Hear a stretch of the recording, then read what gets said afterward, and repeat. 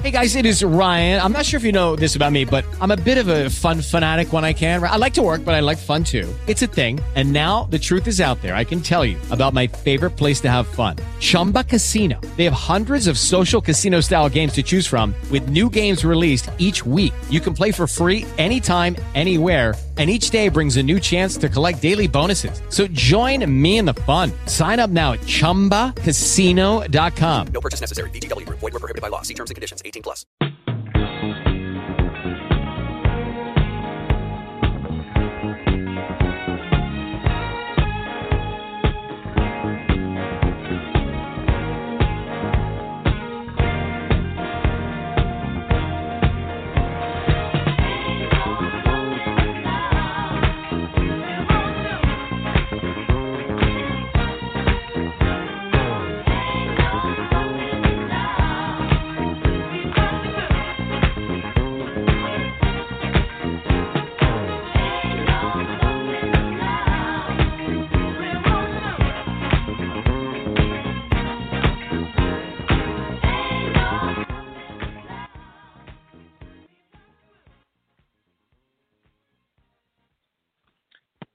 All right, good evening, everybody. It's Juneteenth in the United States. That's the 19th of June, a holiday, not yet, but maybe sometime soon. Anyway, it's a day when African Americans and many people of color support them in this, celebrate the date when the people who were enslaved, African descendants who were enslaved in the state of Texas, officially got news that they were no longer enslaved, that they were free, okay, as far as being politically free. And so it's celebrated as Juneteenth. And it's not something which is taught in the American schools. It's not something which is really spoken about. In fact, I bet you that right now, even though it's Juneteenth, that most radio stations in the United States are not even talking about it. But then you can have something like Columbus Day, and it's all over the place. So we just want to go ahead and start out the broadcast saying that I am your humble host, Dr. Richard Gladiator Johnson, the Dapper Don of Spiritual Kung Fu, often imitated, never duplicated. And this is the PowerPoints of Victory Radio podcast, and we're broadcasting on the Survivor Radio Christian Network. We do radio 2 million downloads strong. My engineer tonight, Rosalind Cooper, doing a grand job as per usual.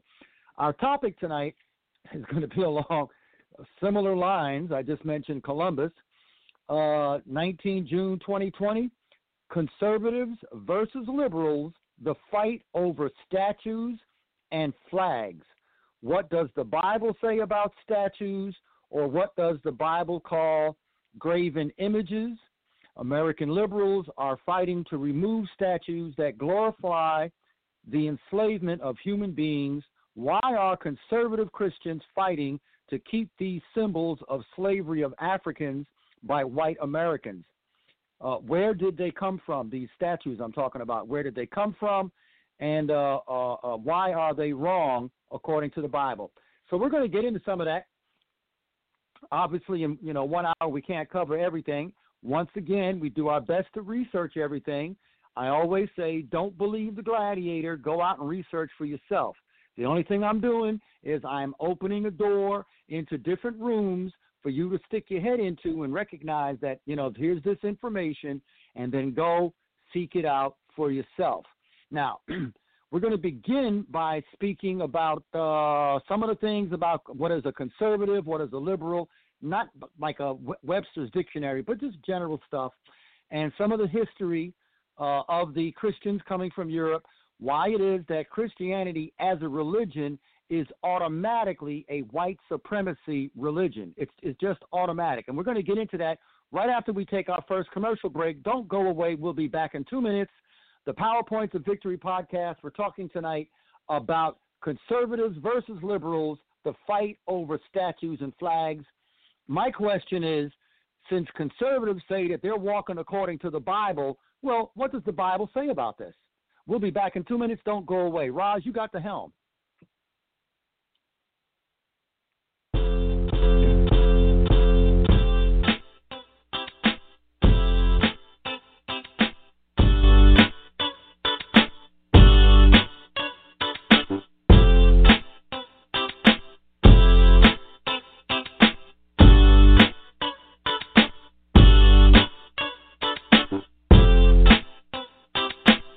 If your company needs a voiceover professional, call me at 646-504-1376.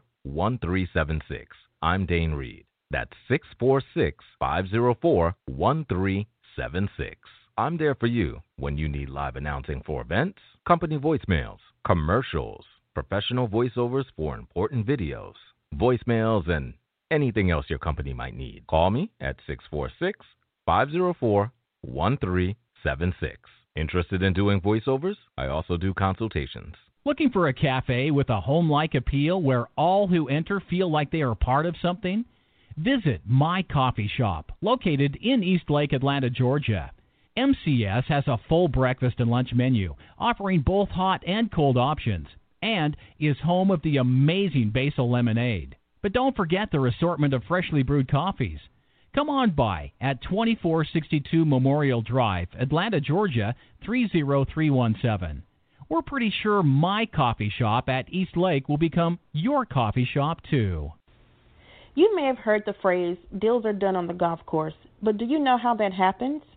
The book 9 Holes, 9 Goals will provide hole-by-hole guidance on what to do and mistakes to avoid during a round of business golf. Pre-order your copy today at 9holes9goals.com, because closing deals on the golf course is no longer just a phrase. You can do it too. SRN Survival Radio Network.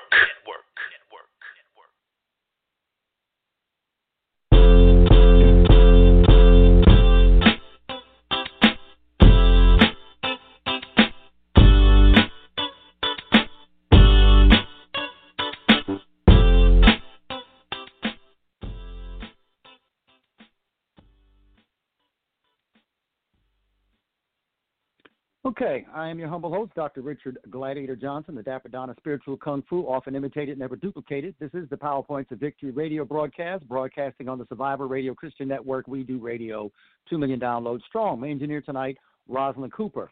Our topic, once again, we're speaking about, and give me just a second. Here we go. Conservatives versus liberals, the fight over statues and flags in the United States going on right now. Okay, so what the goal of where we're going with this podcast tonight, so that people understand. Number one, where did these statues come from? Where did these flag, this Confederate flag is the one I'm talking about, this stars and bars? Where did this stuff come from? Why is it here in the United States today? Why is it these statues are all in the state, the U.S. Government, federal, in Washington, D.C.? Why are these statues in places like Baltimore when, Maryland was actually fighting for the Union? So, why do they have Confederate flags up there, Confederate statues, places like New York, many of the other northern states and stuff? Where did this stuff come from? All right, and I think in order for people to understand the religious side of it, because that's basically, it's a religious issue versus a spiritual issue, is what I'm dealing with. We have to understand what happened in order to bring us to this point. The biggest problem that people have is that they don't know the backstory. They just know what's going on right now. I'll bet you most people can't tell you what they ate for dinner 3 or 4 nights ago. Okay, and that's how it is with history. People are arguing about what's going on now, and they don't understand where stuff came from so that they can have an intelligent discussion about it or come to an intelligent conclusion as to why something is right or something is wrong. All right? So let me just go through some quick notes. Give me just a moment. Okay, so let's talk about Christianity as a religion to begin with. All right? So, Jesus Christ comes and he goes. All right. However he came, however he went, that's not the topic for tonight. He comes and he goes. And then about 80 to 100 years after he is gone, people document what becomes the 4 Gospels, all right, in your Bible. Now, just for information's sake, let me share something with you. Those even Muslims recognize Jesus as a prophet, which is the same thing that people of the Jewish faith recognize Jesus as, a prophet, okay? They don't recognize him as the quote-unquote Son of God, all right? But Christians recognize him as the Son of God. Now, all right, so I just want to, I'm just ready to kind of bring that out there so we kind of understand. All right, so we wind up with this religion which is created in Europe in what is now called Italy, because Italy really wasn't around until about the time of Mussolini. Okay, so we're talking after World War I, or maybe just before that time. But, it's not a country that's been around forever, all right? I just want to make that clear. This is not like France and England and the Netherlands and so forth. Italy is a recent country as far as Europe is concerned. So in 325 A.D., all right, a dictator called Constantine, all right, in history he's called emperor, but he was a dictator. He decides he wants to create a national religion so he can impose this on everybody, because he's fought to become the dictator of the Western Roman Empire. Okay, because by that time you had things were kind of breaking up, all right, with the Roman Empire. So he wants to impose this. He needs something to bring everybody together, because by that time there are all of these different Hellenistic-based religions, all right? And a good person to find out about that is a Dr. Richard Carrier. You can look him up on YouTube. He's got a lot of YouTube videos out there, and he can give you the backdrop on all of that, all right? So you've got all these different religions running around, and this dictator, he wants one religion to unify the culture. And so he brings these bishops, and he makes a deal. And he says, you put together this religion, we'll stop persecuting you, and we're going to put you people in charge of religion. Bam, they jump on it. And they come up with something called Christianity at the Council of Nicaea, Nicea, and that's 325 A.D. You may find that it's 325 CE, okay? All right, so this is a religion from Europe, okay? Now, whatever was going on as far as people getting along, different ethnic groups and what have you back then, it's not the topic of tonight. It's not on the table. What is on the table is that at some point, the Europeans find out, realize that there's places like the continent of Africa, and that would be the Portuguese. Now, I'm not going to split this up into who's a Catholic and who's a this and who's a that. If they're coming out of the Bible, I'm calling them a Christian, okay, for the sake of tonight's discussion. Okay, so the Portuguese were Christians. They just called themselves Catholics, which meant that they owed their loyalty to another dictator called a pope. Okay, that was their leader. And I was raised Catholic, that's my breeding, and I was taught that the pope is Jesus Christ, God on earth. Okay, so whatever he says, that's the law. All right? Okay, so here we got these Portuguese, and they go down the west coast of Africa. All right, and if you look at maps from the 1950s into the early 1960s, you see areas called the Gold Coast and the Ivory Coast and the Slave Coast. All right, and so these are names that were designated because the reason why these European Christians got in their boats with their cannon and their rifles, their muskets, whatever they were called then, and started going all over the world was because they wanted to go to war with one another, okay? Think of Spanish Armada, 1588. Spain goes to war against England, all right, the UK. That would be the Catholic Christians going against the Protestant Christians of England, all right? So everybody wants to get rich. All of these leaders, all of these emperors, all of these kings and queens, they want money. And they find out that, hey, there are these people in other parts of the world, and they've got stuff that we can steal because we've got guns and cannons and these big ships, and they don't. Okay?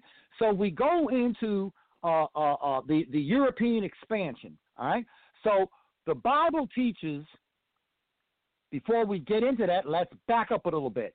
Bible actually teaches that everyone is equal in God's kingdom. This is New Covenant. The Lord's Prayer says, in part, let thy will be done on earth as it is in heaven. So where am I going with all of this conversation I'm going to be doing tonight?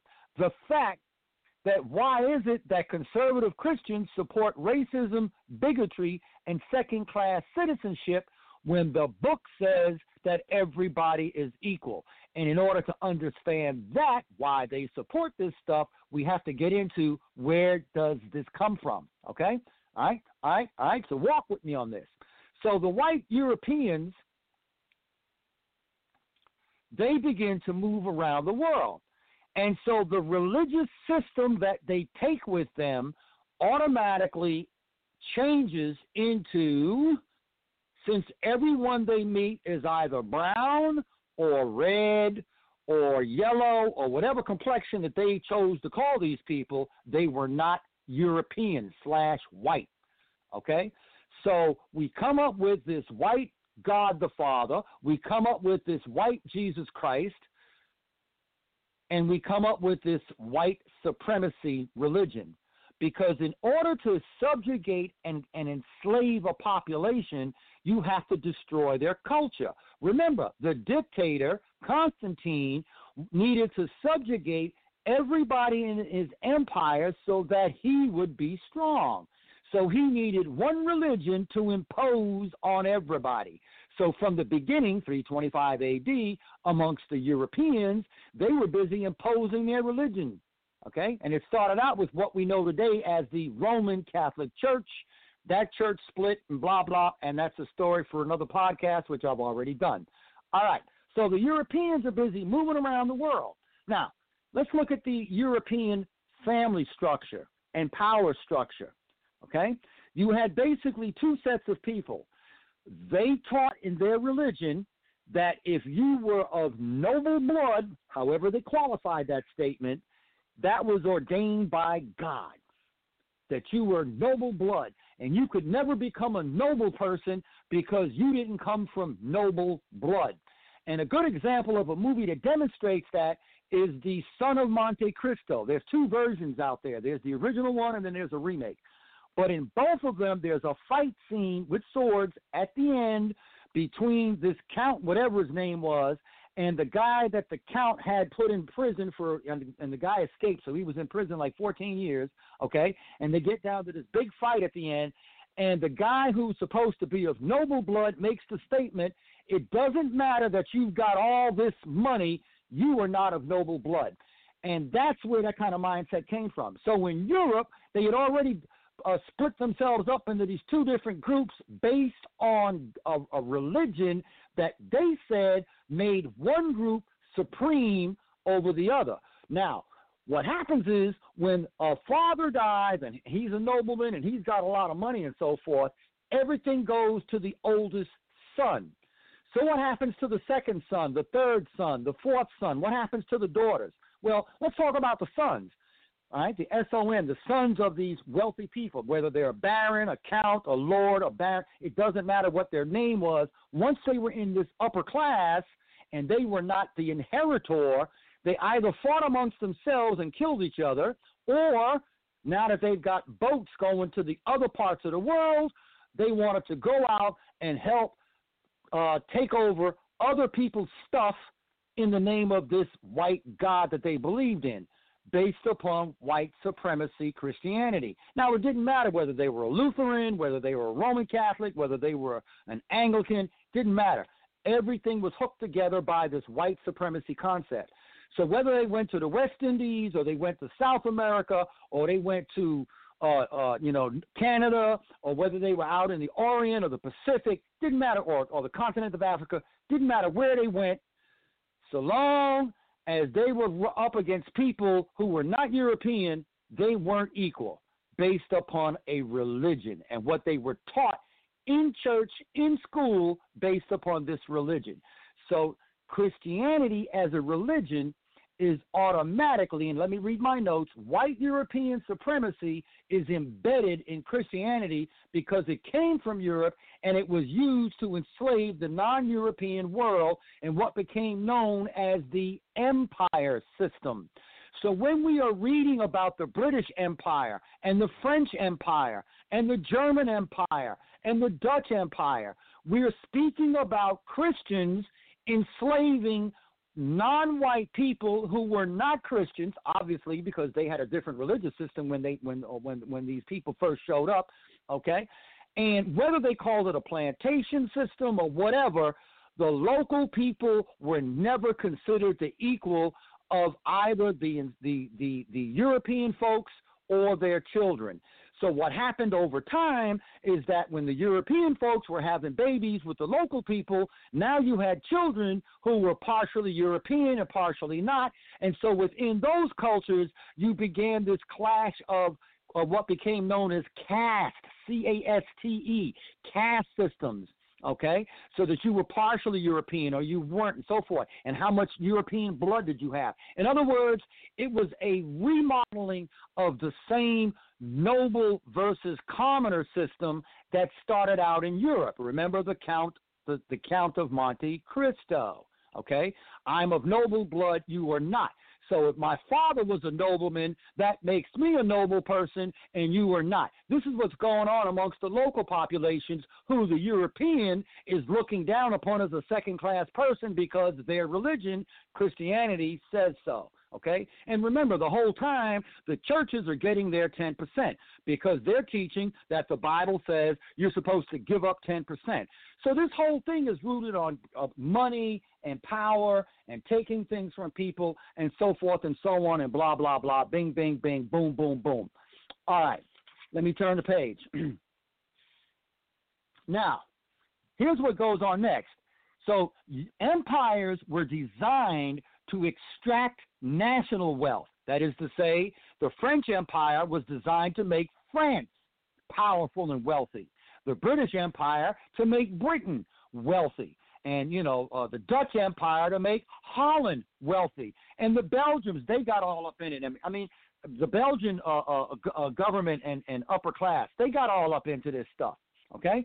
So this leads, all right?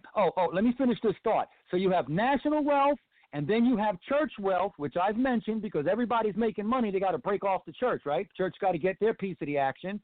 And then personal wealth, as I explained. In other words, you are a third son, a second son. You're not inheriting anything. So you go over to someplace, let's say you're French.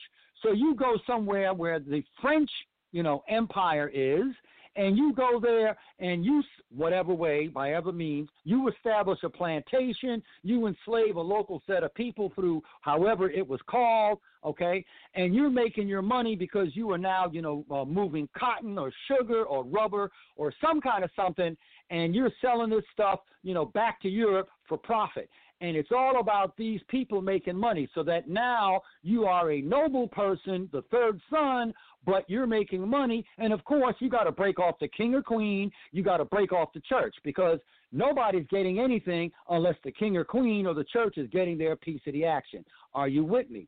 So you have a setup of local governors. Okay, I'm going to use that term because that's what was used in the British Empire, and I'm kind of, familiar with that system there. All right, so you had local governors and local leaders assigned by the national government to keep control of that particular colony. That's what they were called, right? The empire system, you were in an area, it was called a colony, all right? And the local people in the colony would forever be second-class citizens. And then what they did was they would set up local people in those colonized people and break them off for a piece of the action to help those, the white European with the Christianity, to keep control of stuff. All right, so this puts the local people fighting amongst themselves and so forth. And a very good example of that for my American listeners is a person such as Candace Owens, all right, who was out there saying all kinds of different things, being paid. And if you look up Candace Owens' history, she started out talking about black rights and equality for blacks and so forth, but she wasn't making any money. And then she got a hookup, and now she's making money, being another talking head, saying that there's something wrong with black people, but I'm okay. That's essentially what her message is. I'm one of y'all even though I'm black. All right? So this is not anything new. This is just an extension or reapplication of what's been going on with Christianity through the empire system from way back when. Now, this leads to what's called the age of piracy. Okay? And we see this in the movies of the 1930s and the 1940s where you have what were called the swashbuckler movies. You can look them up on YouTube. So you have movies like Captain Blood and the Black Swan, okay, with I forget the star of the Black Swan, but you got Captain Blood. Errol Flynn is in a lot of these he stars in a lot of these movies. And what's all that about? You hear them talking about Spain fighting England and France. Another good one is Captain and Commander on the Far Side of the World with Russell Crowe. That's the British fighting the French, okay? And all of this is these Christians fighting one another for control of the world. So even though they don't call it the First World War, it was the First World War because it was the first time that European Christians were fighting each other for generations for control of the world because everybody wanted to expand their empire because that's how they got wealthy, see? Everything was set up on steal from these non-white people or stop the white Christian over there from stealing from these local non-white people, and you get paid. You get money in your pocket, or you get, your rank is improved, you move up in society, blah, blah, blah. White supremacy. Okay? All right. So that brings us to the age of empire. Now, let's go to 1885. 1885, there's a meeting in Europe, in Berlin. And the reason is Germany, I haven't mentioned Germany's name yet, they finally get unified underneath a guy called Bismarck. Everybody's heard probably heard of the 1960 movie called Sink the Bismarck. Well, that battle cruiser was named after the same guy, Bismarck. So Bismarck unites the German states, and they become a player on the international scene. And Italy becomes, because they get united. I said before about that they united under Mussolini. I was mistaken. They got united sometime in the mid-1800s, all right? Now, we're going to get to the statues and stuff. Don't worry about this, but you got to understand the backstory in order to get to the real story. All right, so they have this meeting, and what they do is, because they got all these new players, and it's just like the mafia, like the big five families in New York. They basically take a map of the world, and they cut it up. You've got this area, you've got that area, you've got the next area. Now, a real good example of the impact of that kind of behavior is South America. How many people have wondered how come the whole of Central and South America speaks Spanish, but Brazil speaks Portuguese?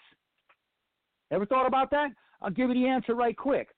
Before, when Portugal and Spain, because they were the first two that really went out there with their ships going all over the place, they got ready to go to war. All right? And if you look at a map, Portugal and Spain are basically on the same little peninsula on Europe. So the Pope got in the mix. Remember I talked about the Pope wanted his piece of the action. So he didn't want these people fighting in Europe and fighting each other. He wanted them to go out there and, pirate in the name of God. So he says, look. We don't know what's out there. So I'm going to draw a line in the map. And everything to the east, okay, down in that neck of the woods, is going to belong to Portugal, and everything to the west is going to belong to Spain.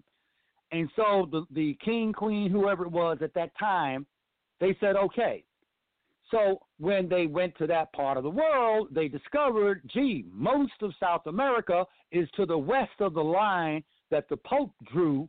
So Portugal had the honor of the deal and let Spain have the rest of what we now know as South America, and Portugal got what we know today as Brazil. That's how that came to be. See, so that's proof that what I'm saying is real, but check it out for yourself.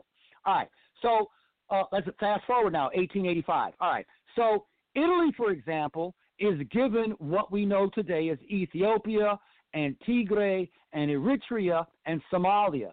So if you look on a map from the 1960s or before, you see these names. And if you go back to 1930s, Ethiopia is not called Ethiopia. All right, the name escapes me at the moment, but it's not called Ethiopia. But we're talking about the same region. Now, in the late 1800s, Italy, therefore, takes its army, what have you, and it goes over to East Africa, and it gets ready to try to conquer the Ethiopians and the people over there, and they militarily beat the socks off of Italy. They never teach you this stuff in school. Look it up for yourself. It's real, okay? So in 1935, let's fast forward, sticking with Italy, when Mussolini takes over and so forth, one of the first things he does, he takes over in the mid-1920s, one of the first things he does is he makes a deal with the Catholic Church. You support me in power, and I'm going to cut out a piece of Rome, and we're going to call it the Vatican City, okay? The Vatican City. And that's like around 1929. Look it up, origin of Vatican City, okay? That's how the Vatican City was created. There was no Vatican City before Mussolini. And guess what? Mussolini was a fascist. He was the first modern fascist on the planet. Hitler liked what he saw with Italy, and he adopted fascism. So Germany was not a fascist country first. Italy was, and then Germany copied it from Italy. I wonder how many people were aware of that. Okay, so let's go back to 1885. So the Europeans basically go down to Africa, and they've already cut this deal on who's got what. And so this is how you wind up with England having Kenya. They had what we now know as Zimbabwe, South Africa, all of this stuff, and there were other areas as well. Germany had what we now know as Namibia, which was called Southwest Africa, okay, or maybe called Southwest. Yeah, I think it was called Southwest Africa back in the 1960s. Now, this is how these European powers wound up there in Africa. All right, France got parts of the north section, North Africa, Morocco, this kind of thing. Check it out for yourself. I don't have a lot of details, just to give you accurate information on that. But that's the general deal. All right. So now they're doing their thing in Africa, and Germany decides that it wants to become a major naval power. And so Russia has come to the table, and they want a piece of the action, all right, in the meantime. And Japan has come to the table, and Russia and Japan, they have a war. I think it's 1904. They have this big fight, and Japan kicks Russia's backside in some big naval battle. In the meantime, you've got the Dutch East Indies, and the Germans are over in the Pacific, and the Dutch are in the Pacific, and the British are in the Pacific. Everybody's all over the place. So we come to World War I because there's another empire, Christian, on the table I haven't mentioned yet. It's called the Austrian-Hungarian Empire. It's also known as the Habsburg dynasty because the family that ruled that empire was known as the Habsburgs, okay? So now you had a whole group of these white Christians in Europe. There were Muslims there too. Excuse me. And they're treating everybody, remember this noble system and commoner, and everybody's these different ethnic groups and gypsies and all this stuff. And everybody's being slotted into these different places, and people want independence, and there's fighting, and people fighting for their freedom and so forth, their political freedom. All this stuff is going on. And then somebody shoots this emperor guy in the upper class, and again, I don't want to use the wrong name there, but you look it up, in Sarajevo, all right? And because of treaties, political treaties that were signed between the Serbs and Russia and Germany and this one and that one and so forth, we get into World War I. Okay? So this is basically a whole bunch of Christians fighting each other, again, over control of the world. Okay? So this is 1914 to 1918. All right? So they fought over these different zones, who was going to control them. And then in 1918, they signed the armistice on the 11th hour of the 11th day of the 11th month of 1918. And this just leaves everything a political mess, all right? And there's a pandemic, a flu pandemic, kills a whole lot of people. I mean, we're in a pandemic right now, right? So the last really major worldwide pandemic of this kind of thing that's going on would be about 100 years ago, all right? There were other pandemics, but in my lifetime, I think of the 1918-1919 pandemic. And just as a little caveat, they call it the Spanish flu, but there are historians who say it actually started in the Arkansas area of the United States. You can go research that. I don't have time to get into that tonight, and it's not on our topic. All right, so we have the interwar years from 1918 with the armistice until 1939 when officially World War II starts. And it's during that time that we get the rise of fascism. I've mentioned this before with Italy first and then Germany. Italy decides around 1935 that they're going back over to Ethiopia, but this time they bring gas. Okay, they gas the Ethiopians. And again, they outgun the Ethiopians. They've got all of the technology that they developed fighting in Europe. Okay, and what have you and so forth during World War I. And basically, Haile Selassie, who was emperor at that time, he leaves. He goes to the League of Nations. He goes before the League of Nations and he says, look, Ethiopia is a member of the League of Nations and a League member is attacking us. Y'all need to do something. But because the Christians had made this white supremacy deal in 1885, they stuck to the deal. And they allowed Ethiopia to just go ahead, Italy to go ahead and conquer Ethiopia. And Haile Selassie walks out of the UN, bam, he's done. All right? So if you're reading about Haile Selassie walking out of the UN, that's why. He was a member, but these white supremacist Christians said, well, we are Christians first, white supremacists, and we're going to let this white supremacist Italy, they're Catholics, but they're one of us, and they're going to go down there and conquer these non-white people, even though the Ethiopians were also Christians, all right? The Ethiopian Coptic Church, anybody ever heard of that name? All right, so then we get into World War II. And once again, this is the second war of empires fighting one another. We've got the Japanese Empire, okay, and I don't have time to get into all of that. We've got the U.S., which is not actually a declared empire, okay, but, they're out there supporting their white supremacy Christian people and Christian brothers out there against the Nazis, okay, for whatever reason. And guess what? There were American banks that were financing the Nazis up to the run-up of World War II. Chase Bank comes to mind. Do your own research, okay? All right? Because the Nazis made a deal with the Roman Catholic Church. It was called a concordate, okay? That's Pope Pius XII, if I'm not mistaken. You can look that up, okay?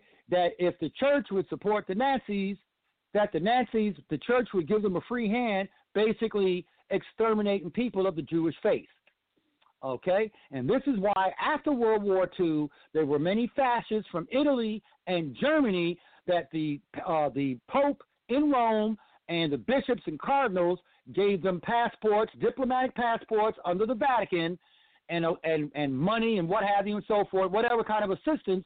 And many of these people wound up in South America and Central America and so forth and so on. Okay, and again, you can look that up. Okay, so we're 1945. We're going to take our second commercial break. When we come back, we're going to talk about 1861 to 1865, and we're going to get into why it is that these statues suddenly are all over the United States 30, 40, 50 years after the Civil War was fought and lost, okay? Think about that. These things showed up in the 1880s and the 1890s. Why? It has to do with Christianity and white supremacy. I am Dr. Richard Gladiator Johnson, the Dapper Don of Spiritual Kung Fu, often imitated, never duplicated. This is the PowerPoints of Victory radio podcast, broadcasting on the Survivor Radio Christian Network. We do radio 2 million downloads strong. Me and your engineer tonight, Rosalind Cooper. Roz, you got the helm. Don't go away, folks. We'll be back. We're going to get into the meat of the matter now that you understand what's led up to all of this white supremacy mindset amongst white Christians. Roz, you got the helm.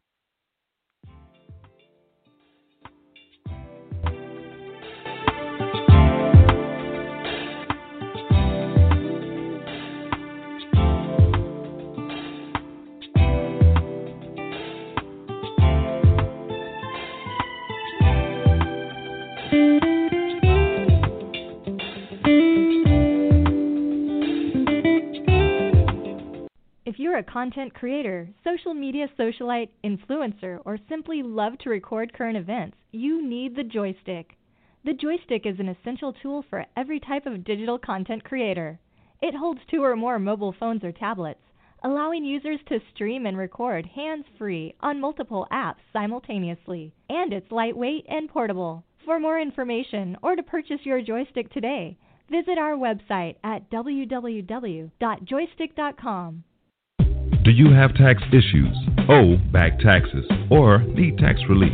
Contact L&B Tax Service today. L&B offers you over 15 years of expertise and first-class tax service for individuals, professionals, and business owners. With nationwide service, you can easily find a location near you. Contact one of our tax professionals through our website, lbtaxservice.com. That's www.lbtaxservice.com. L&B Tax Service Incorporated. Tax professionals that you can trust. Do you have a business, product, service, or an event coming up? Is your current marketing getting you nowhere? Survival Radio Network is an award-winning network with over 1 million downloads. We're offering high-exposure 30-second spots on our network, reaching diverse demographics both locally and nationwide. Give us a call at 323-977-8172 or visit our website at www.survivalradionetwork.us today. SRN. We do radio. The SRN.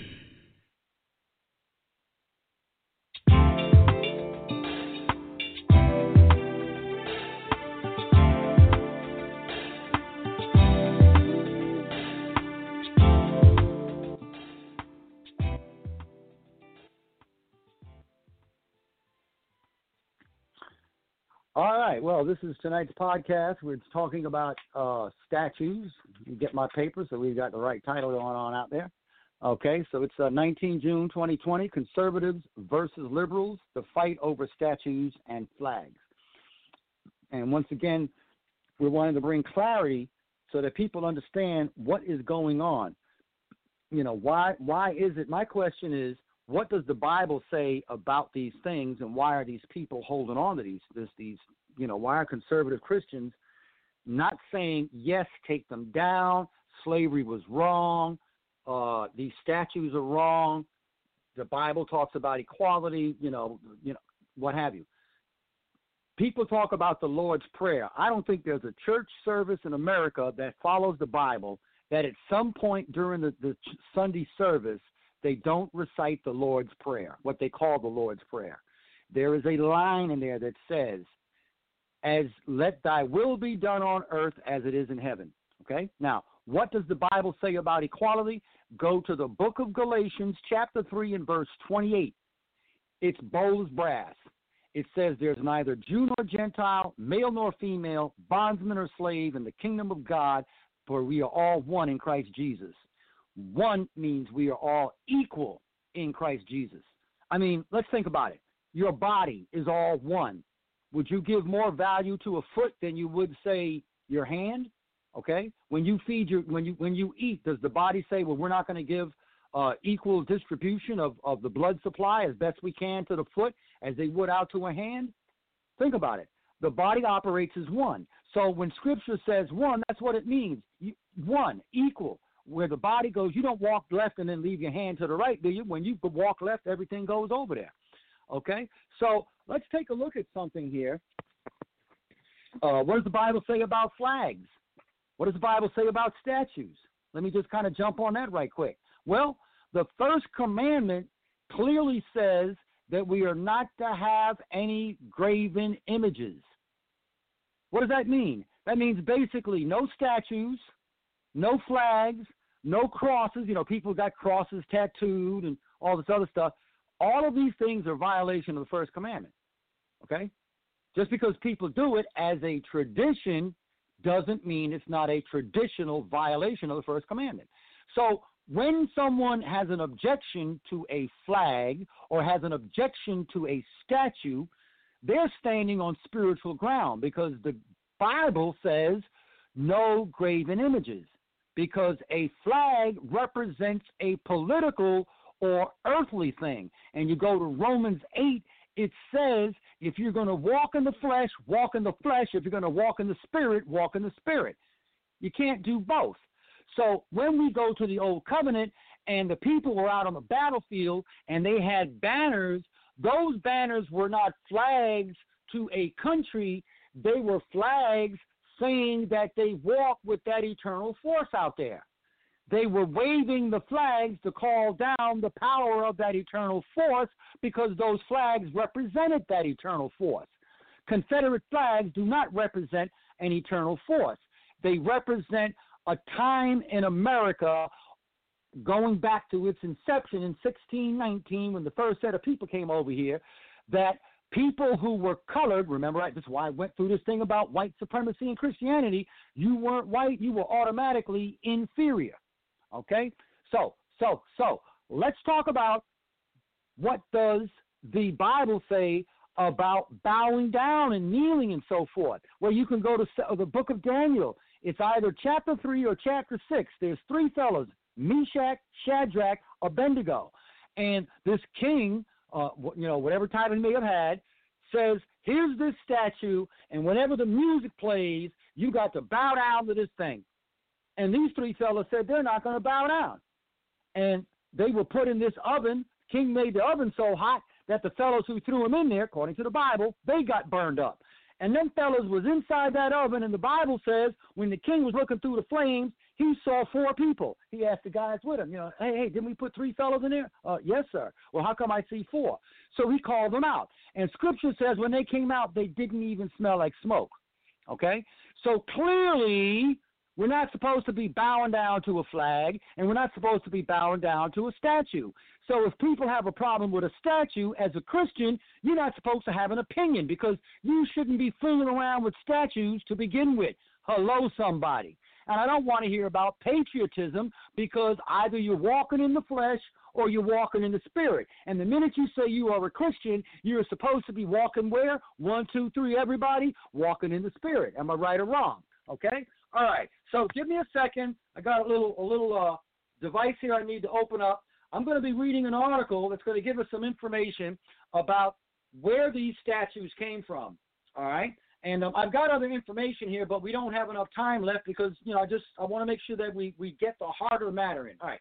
So we want to know where these statues came from.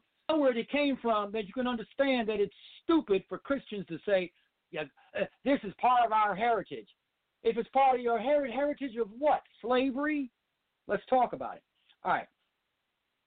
This is from the website National Public Radio. It's an article published August 20, 2017 at 8:31 a.m. And the author here is a gentleman named Miles Parks, okay? And it's in their politics section, NPR Politics, all right? So you can look it up. Okay, so let me just try to very quickly read through this. It says, as President Trump doubled down on his defense of Confederate statues and monuments, remember now this is 2017, all right, so this is like 3 years ago, right, almost. Doubled down on his defense of Confederate statues and monuments this week. He overlooked an important fact noted by historians.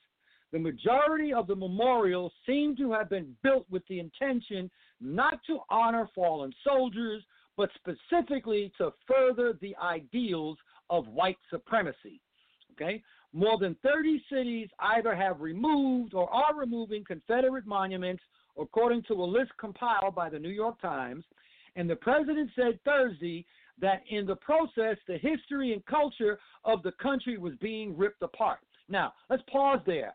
So when we have black scholars and African-American people saying that racism is weaved into the fabric of the United States, here's some of the proof. Because here is a president saying what? That in the process, the history and culture of the country was being, quote-unquote, ripped apart. Groups like the Sons of Confederate Veterans defend the monuments, arguing that they are an important part of history.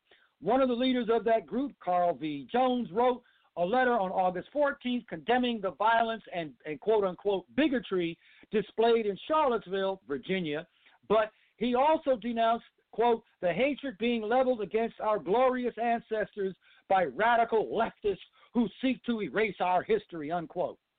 Okay? So, remember I did a 3-part series that the 2020 Democrats are actually closer to God. See? But now, people who are walking closer to God are being called leftists by people who you go to the Bible, it doesn't back up what they're doing, even though they hold the Bible up and say they're Christians.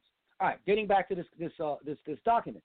The letter to compatriots, quote unquote, was signed the day before Trump's raucous press conference, in which he also cast blame on what he called the alt-left, quote unquote, comments for which he faced criticism from business leaders, nonprofits, and members of his own party, among others. Yet many historians say the argument about preserving Southern history doesn't hold up when you consider the timing of when these quote-unquote beautiful statues, as Trump called them, were actually installed. Quote, most of the people who were involved in erecting the monuments were not necessarily erecting a monument to the past, said Jane Daly, an associate professor of history at the University of Chicago. Quote, but were rather erecting them towards a white supremacist future, unquote. The most recent comprehensive study of Confederate statues and monuments across the country was published by the Southern Poverty Law Center last year. That would be 2016. A look at this chart shows huge spikes in the construction twice during the 20th century, in the early 1900s and then again in the 1950s and 1960s.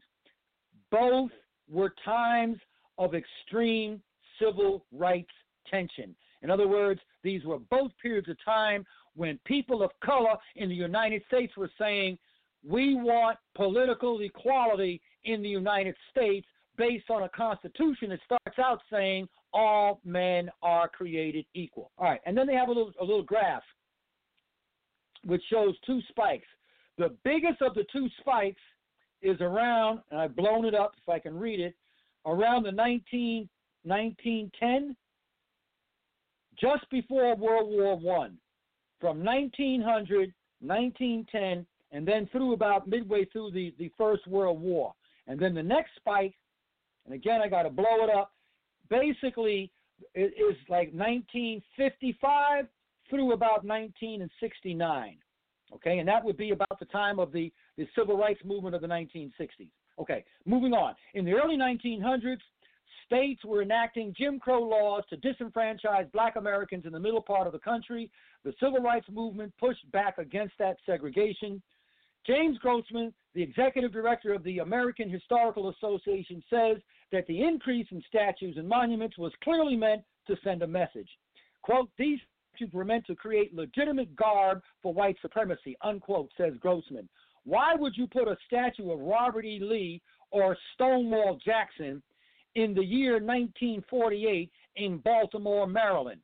Baltimore, Maryland fought on the northern side. Some people fought for the South, but it was a northern state for my international listeners. They fought against the Confederacy, against the people who hold that big stars and bars Confederate flag. Okay? So there's no business with a Robert E. Lee statue being up there except for white supremacy. Grossman was referencing the 4 statues that came down earlier this week in that city after the violence in Charlottesville, Virginia, when a counter-protester was killed while demonstrating, and the action in Durham, North Carolina, where a crowd pulled down a Confederate statue themselves. The mayor of Baltimore ordered that city to remove its statue in the dead of night. Quote, they needed to come down, said Mayor Catherine Pugh, according to the Baltimore Sun. My concern is for the safety and security of our people. We moved as quickly as we could. Thousands of Marylanders fought in the Civil War, as NPR Bill Chappelle noted, but nearly 3 times as many fought for the Union as fought for the Confederacy. Still, in 1948, the statues went up. Who erects a statue of former Confederate generals on the very heels of fighting and winning a war for democracy? Now, let me pause there. Who did they fight? The Nazis that I was talking about, the German Nazis and the Italian Nazis. So when you hear Antifa, this means anti-fascists. So the first set of modern-day anti-fascists was the millions and millions of Americans who joined the Marines, joined the Navy, joined the Air Force, joined the Army to fight the Nazis in Europe. They were all anti-Nazis and anti-fascists. So if you are calling people today anti-fascists, what does that make you? If I'm anti means against. So if you say anti-fascist and you're calling me an anti-fascist, then you're calling yourself what? I think you're calling yourself a fascist, but that's just me. Getting back to the article. Who erects a statue of former Confederate generals on the very heels of fighting a winning war for democracy, writes Daly in a piece for Huffington Post, the Huff Post, referencing the just-ended World War II. People who want to send a message to black veterans, the Supreme Court, and the President of the United States, that's who.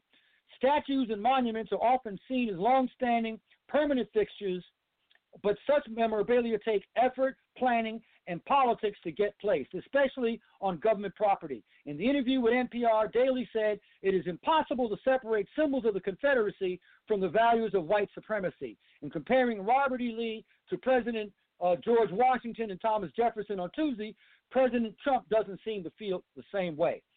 Okay? Let's move along. We're almost short of time. I want to make sure that I cover everything here. We're pretty close to the end, so let me go ahead and finish this. Bear with me, folks. Daly pointed to an 1861 speech by Alexander Stephens, who would go on to become vice president of the Confederacy. Quote, "Our new government's foundations are laid, its cornerstone rests upon the great truth that the Negro is not equal to the white man," Stephens said in Savannah, Georgia. That slavery subordination to the superior race is the natural and normal condition. To build Confederate statues, says Daly, in public spaces, near government buildings, and especially in front of courthouses, was a power play meant to intimidate those looking to come to the seat of justice or the seat of the law.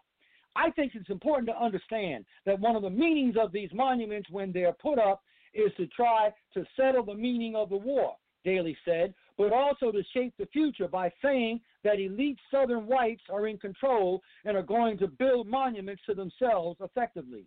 And those monuments will endure whatever is going on around them. And whatever is going around them will not. And that's the conclusion of that article. So I've got a few minutes left. And the question, the purpose of tonight's podcast is once again, I'm a man, I walk with God through Scripture. John 1, verse 14, the Word became flesh and dwelt among us. But I don't walk as a Christian because Christianity inherently is white supremacist, as I explained and demonstrated during the first part of tonight's podcast. The issue is, since the United States has come to another pivot point moment, why is it that people who are white conservatives, and many who may be people of color who are conservative, want to maintain the worship of statues, because if you don't want to take it down, you're worshiping that statue. The worship of a flag, you got a problem when NASCAR says we don't want no Confederate flags around here. And the worship of a mindset and a culture that the book that you claim doesn't support. And I'm going to close out on this thought. How many people know that Jesus Christ was not that white guy that you see in those pictures or that white guy that you see they put up on these statues on these crosses? I've done podcasts on that. Very simple question. Book of Ruth. Ruth was a Moabite.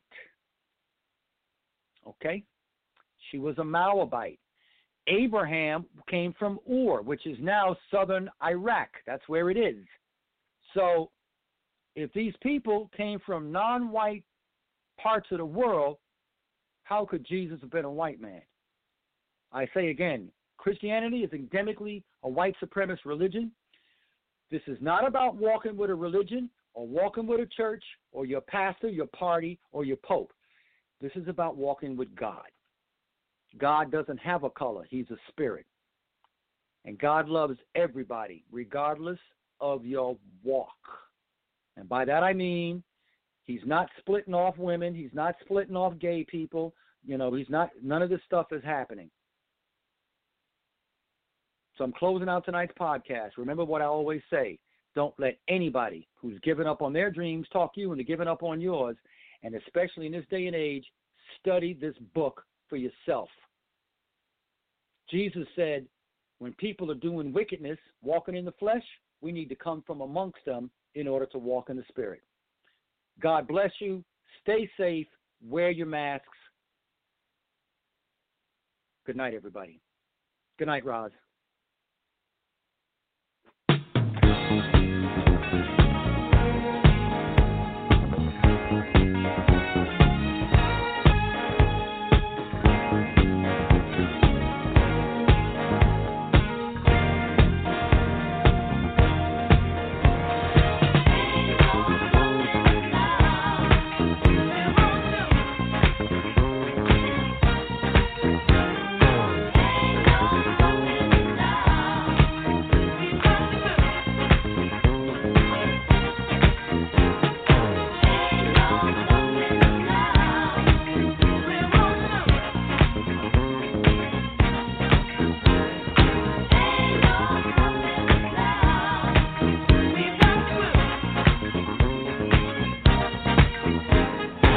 There's been so many things that held us down, but now it looks like things are finally coming around.